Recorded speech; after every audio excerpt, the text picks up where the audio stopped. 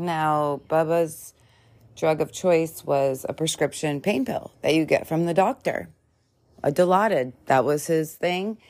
And I guess it's like a synthetic form of heroin. From my understanding is these pain pills get so expensive and hard to find at times that heroin is the cheaper option. And now fentanyl, because you need less of it, and they're actually wanting the fentanyl.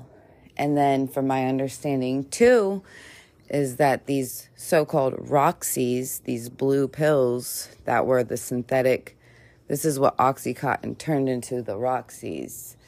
And they don't make them anymore. So if people are getting these pills, they're actually like pressed in someone's house with fentanyl.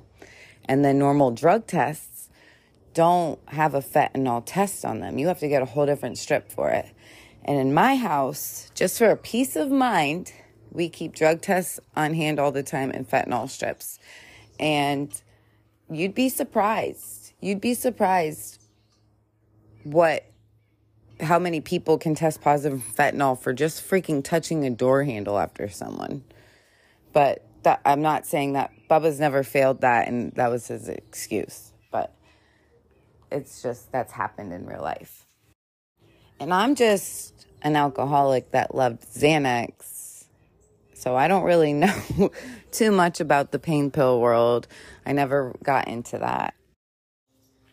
What I do know is that most addicts will go into a public restroom at a gas station, a fast food place, any really rest stop to do their drugs in the bathroom. So residue is everywhere.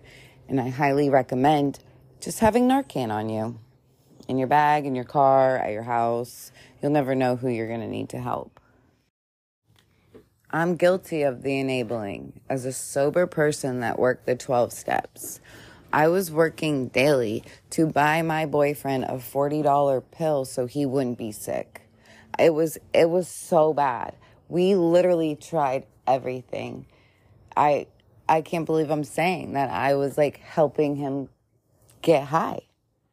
But I had no other option. I didn't want to lose him.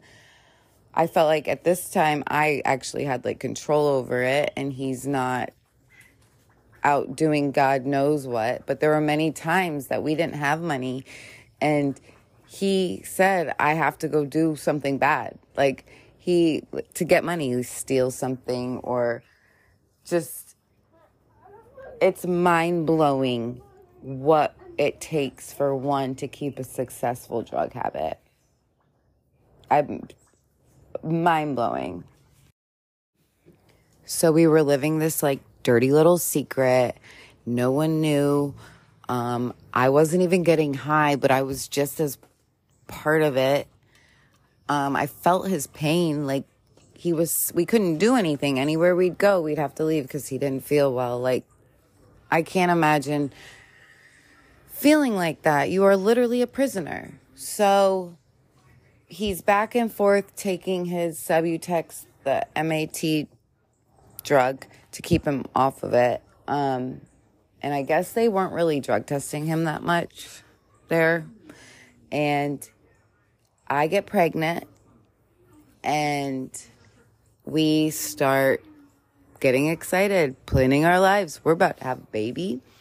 And I get word that my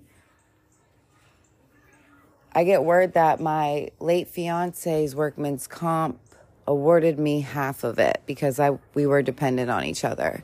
So it was a very high number. And I had to wait for it. It was a whole process of getting that money. Coincidentally, I got it 2 weeks, literally to the day before I gave birth. So those 2 weeks, the day that check cashed, we had nothing. We had to buy a new car. We had to buy all the furniture. We moved out of my ex-boyfriend's house. We moved back to the town we're from, and we started our life. We bought everything in 2 weeks, everything baby, because we literally were living paycheck to paycheck. So we're back. We get married.